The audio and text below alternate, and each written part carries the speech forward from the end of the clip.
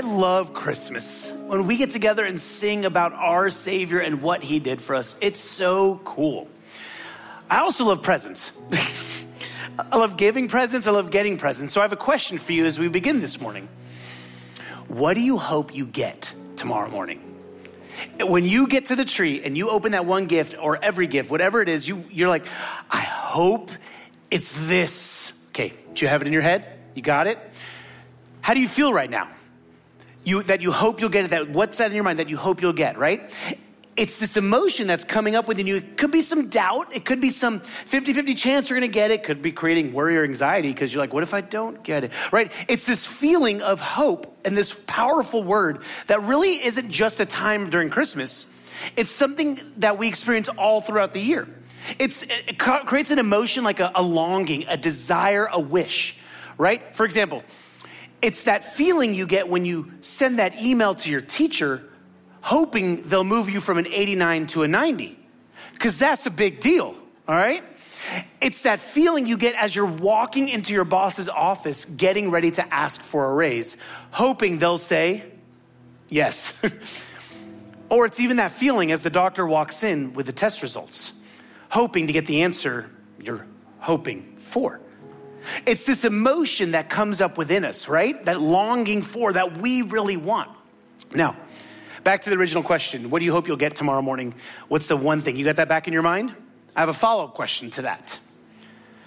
Do you think you'll actually get it? Do you think you're actually going to get it? Now, what emotions are you feeling? How are you feeling right now? If the answer is yes, it creates kind of an excitement, doesn't it? You're like, can you stop talking, Rahul, so we can get to tomorrow morning, right? It's this excitement, like this anticipation, this expectation that now is changed. It's the same feeling I had that night when I got down on one knee and asked Annie the question, will you marry me? Now, I didn't need to ask the question. I knew her answer because I wasn't hoping she would say yes. I had hope she would say yes. But the problem was I didn't get a yes. All I got was, and I'm like, is that good? Oh gosh, what is it? I thought, no. She was so surprised. Eventually I asked again, will you marry me? She said yes. Okay, well, she didn't say yes. She went, she was so surprised. And I went through a wave of emotions during that time. Woo, don't even want to talk about that. But that emotion is thrilling, isn't it? It's exciting when you already know the answer, when you have hope that it will be the answer. And that word hope is so powerful. And there's a difference between how we use the word hope. If we use it as a verb versus a noun, let me explain. Verb, I hope is a verb, right? For example, I hope we have tacos tonight for dinner, right? You have that hope versus, oh, I have hope we are having tacos for dinner tonight, baby, right? Do you see the difference in those two statements? Hope as a verb versus hope as a noun. Hope as I really hope the outcome is what I expect versus I have hope that the outcome will be what I'm expecting. And that second way, that noun is exhilarating, it's exciting. It's a great way to feel, isn't it? And it creates a thrill of hope. And that phrase is what I want to talk about tonight, because that phrase, the main place we hear it is from the traditional Christmas song, "O Holy Night," where it talks about, the author talks about this thrill of hope. Let me read some of the lyrics. And these lyrics, have you ever delved into some of the Christmas songs? They are so powerful and so profound. Here's what the author writes. "O holy night, the stars are brightly shining. It is the night of our dear Savior's birth. Long lay the world in sin and error pining, till he appears and the soul felt its worth." Pause right there. That is a profound statement. We'll come back to that in a second. And here's our line. "A thrill of hope, the weary world rejoices." Was anybody singing it with me? I was trying not to sing it. That line, "a thrill of hope, the weary world rejoices." That's the emotion that was caused at this moment when the Savior of the world was born. And that's what this song is all about, right? That Jesus, the Messiah, the anointed one, the King, was finally here. And they needed to hear that because that's why the weary world rejoices, because the world was so weary during the time. See, for 400 years, they had not heard anything from God. And 400 years prior to this moment, there was plenty of prophets, plenty of words from the Lord saying, he's coming, the anointed one, the Messiah, Emmanuel is coming, and you will no longer be oppressed, because they were constantly oppressed, kicked out of their land, seen as less than. And so they were excited. They had that emotion. They had hope. But then 5 years went by and they didn't hear anything again. All of a sudden it stopped. 10 years, 50, 100, 400 years. And so I imagine it went from a noun, I have hope that he is coming to save us so we will no longer be oppressed, to I hope he comes. Or maybe even, if it was me, I'd be like, I've lost hope. 400 years, haven't heard from God? I bet they felt so forgotten by God, they stopped feeling like God's people. And they wondered if they should continue to follow him.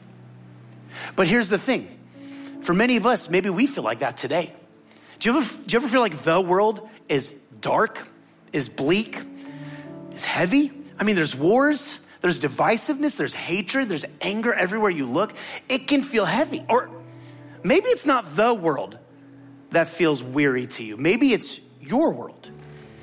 Maybe you're saying right now, I cannot wait for 2024 because 2023 stunk. It was terrible.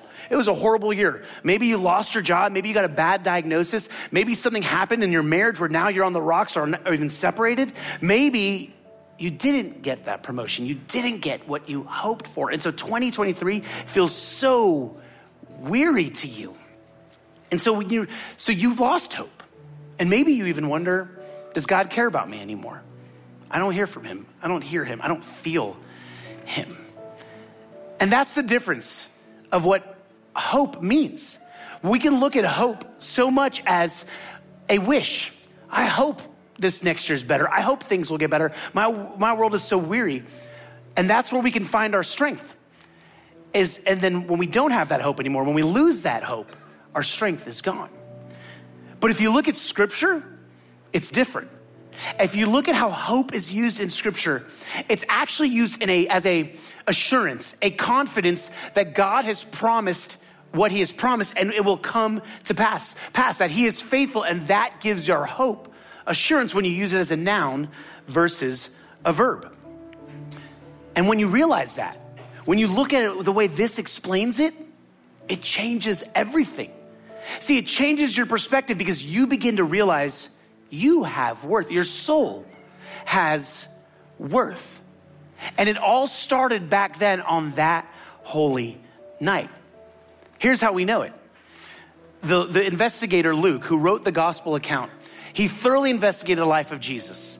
And he tells us about this statement the angels made to shepherds that changed everything. And did what the author of the song, "O Holy Night," says, and our souls felt its worth. At this moment is when it happened. But let me set the scene before we get there. So Mary and Joseph have been traveling. They went to Rome, who is now the one oppressing the nation of Israel, oppressing God's people.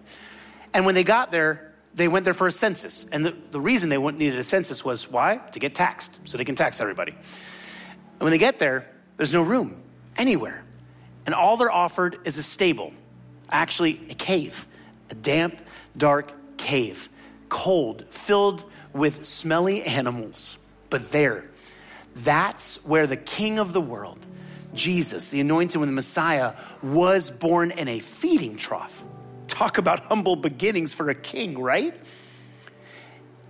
And at that moment, everything changed. But no one knew. No one knew that everything changed. No one knew that this baby had been born. Well, except for Joseph and Mary. Mary knew, okay, people? Mary knew, just in case you're wondering. But the angels said that wasn't enough. More people need to know. Everyone needs to know. In fact, there's some shepherds nearby. Let's go tell them. And I'm going to read Luke 2:10 and 11, which is what the angels said to the shepherds. But before I do, I want to say something. Upstreeters, if you're here in Upstreet and you've been here all month, we've been memorizing this verse all month. So I'd love for you to say it out loud with me as I read it. Here we go. But the angels said to them, "Do not be afraid. I bring you good news of great joy that will be for all the people. Today, in the town of David, a Savior has been born to you. He is Messiah, the Lord. What an incredible statement, right? That at this moment, the shepherds went, whoa, guys, God's back. He's restoring our faith. We have worth again. Our souls feel him. He is here. The king will come. He will finally get rid of the Roman oppression. We can be free. We will be on top again. No one will be over us. But here's the thing. That's not why Jesus came that night. He came for something greater than just them. See, it says, I have good news for great joy for who? All the people. It was for them back then, but it's also for you and for me. It's for Hamilton Mill, for the world, for your neighbors, your coworkers, your friends, your children, your grandchildren, for now and even in the future. It was good news of great joy for all the people. And what was this good news? Well, it was the fact that this baby was born to die. Born to bring us back into a relationship with our Heavenly Father, to give our souls so much worth that when he died, he took all our sin upon him. And because of that, we are no longer separate from our Heavenly Father. And when he came back to life, he proved who he said he was. And now, since then, we can have the thrill of hope every single day, knowing our Heavenly Father is with us. And that's what gives us hope and meaning. That hope gives us meaning and purpose every single day. Because that thrill of hope, we don't have to just limit it here in Christmas. Don't we do that? We just talk about it at Christmas when we hear the song, or it's just such a great time, but then we leave or we move on to post-Christmas and we forget about it. But instead, this thrill of hope, we can live from it every single day instead of for it. See, for many of us, we try and live for hope. I hope this happens. And we find our strength in hoping that an expected outcome will happen. But instead, because of that holy night, we don't have to do that anymore. We can live from that hope every single day, having that confidence where we can stand up tall knowing God is with us. See, the way to do that, and there's a specific way to remind us ourselves of that every single day. The Apostle Paul, he puts it this way in his letter to the Romans. He gives us an understanding of how we can have this thrill of hope every single day. He says, I pray that God, the source of hope, the one who is filled with hope, will fill you completely with joy and peace because you trust in him. See, when you trust in him, the God of hope will fill you with joy and peace. On Friday, we did our annual Agarwal tradition, where I make my world famous hot chocolate, well, world famous to me, so maybe Rahul's famous hot chocolate. We jump in a car and we go look at Christmas lights. And we always have a Christmas light scavenger hunt that we take with us. And the winner gets a prize. And so we're going through a bunch of neighborhoods, and every year we inevitably end in the same neighborhood.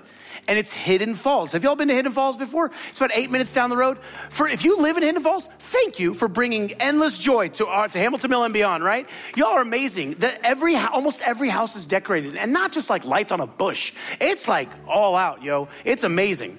And so we're going through the neighborhood, and by then we've done almost all of the scavenger hunt. And then we get into the neighborhood, and the family's like, they say something so ironic. They go, I can't find joy and peace on this list. I'm like, you're so angry. Gosh, okay. That's so ironic. And it needs to be lit up. We made some parameters. You can't just like write the words joy on a piece of paper and go, look, I found it. It needs to be lit up.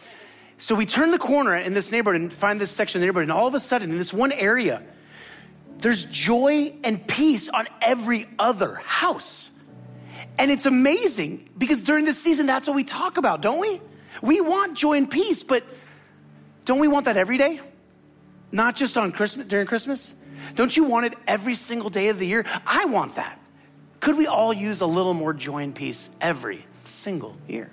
See, Paul is saying, if you put your trust in God, you will have that joy and peace, and not the fake joy and peace where it's like everything is awesome. No, it's this confidence, this contentment, this satisfaction. And if when you put your trust in him and you choose to follow Jesus once and for all, Paul gives us what happens next. He says, here's the results. Then you will overflow with confident hope through the power of the Holy Spirit.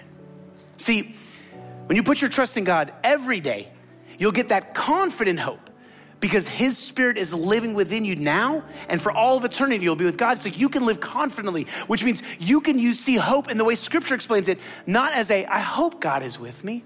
I hope he loves me. I hope he's for me. No, because of Jesus, you have hope.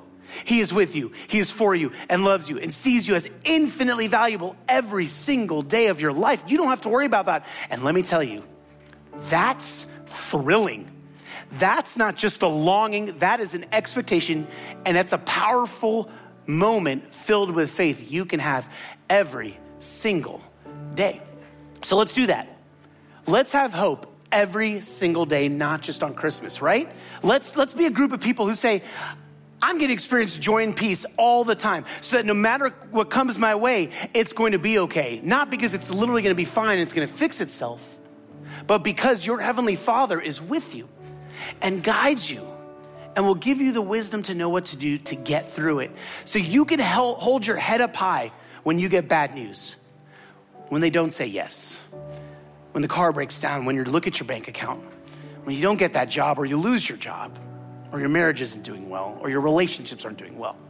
But you can have confidence knowing that you and your soul has so much worth because of that holy night. So, let's do that. My challenge to you is tomorrow morning when you wake up and this is how you start the day. Thank you, God.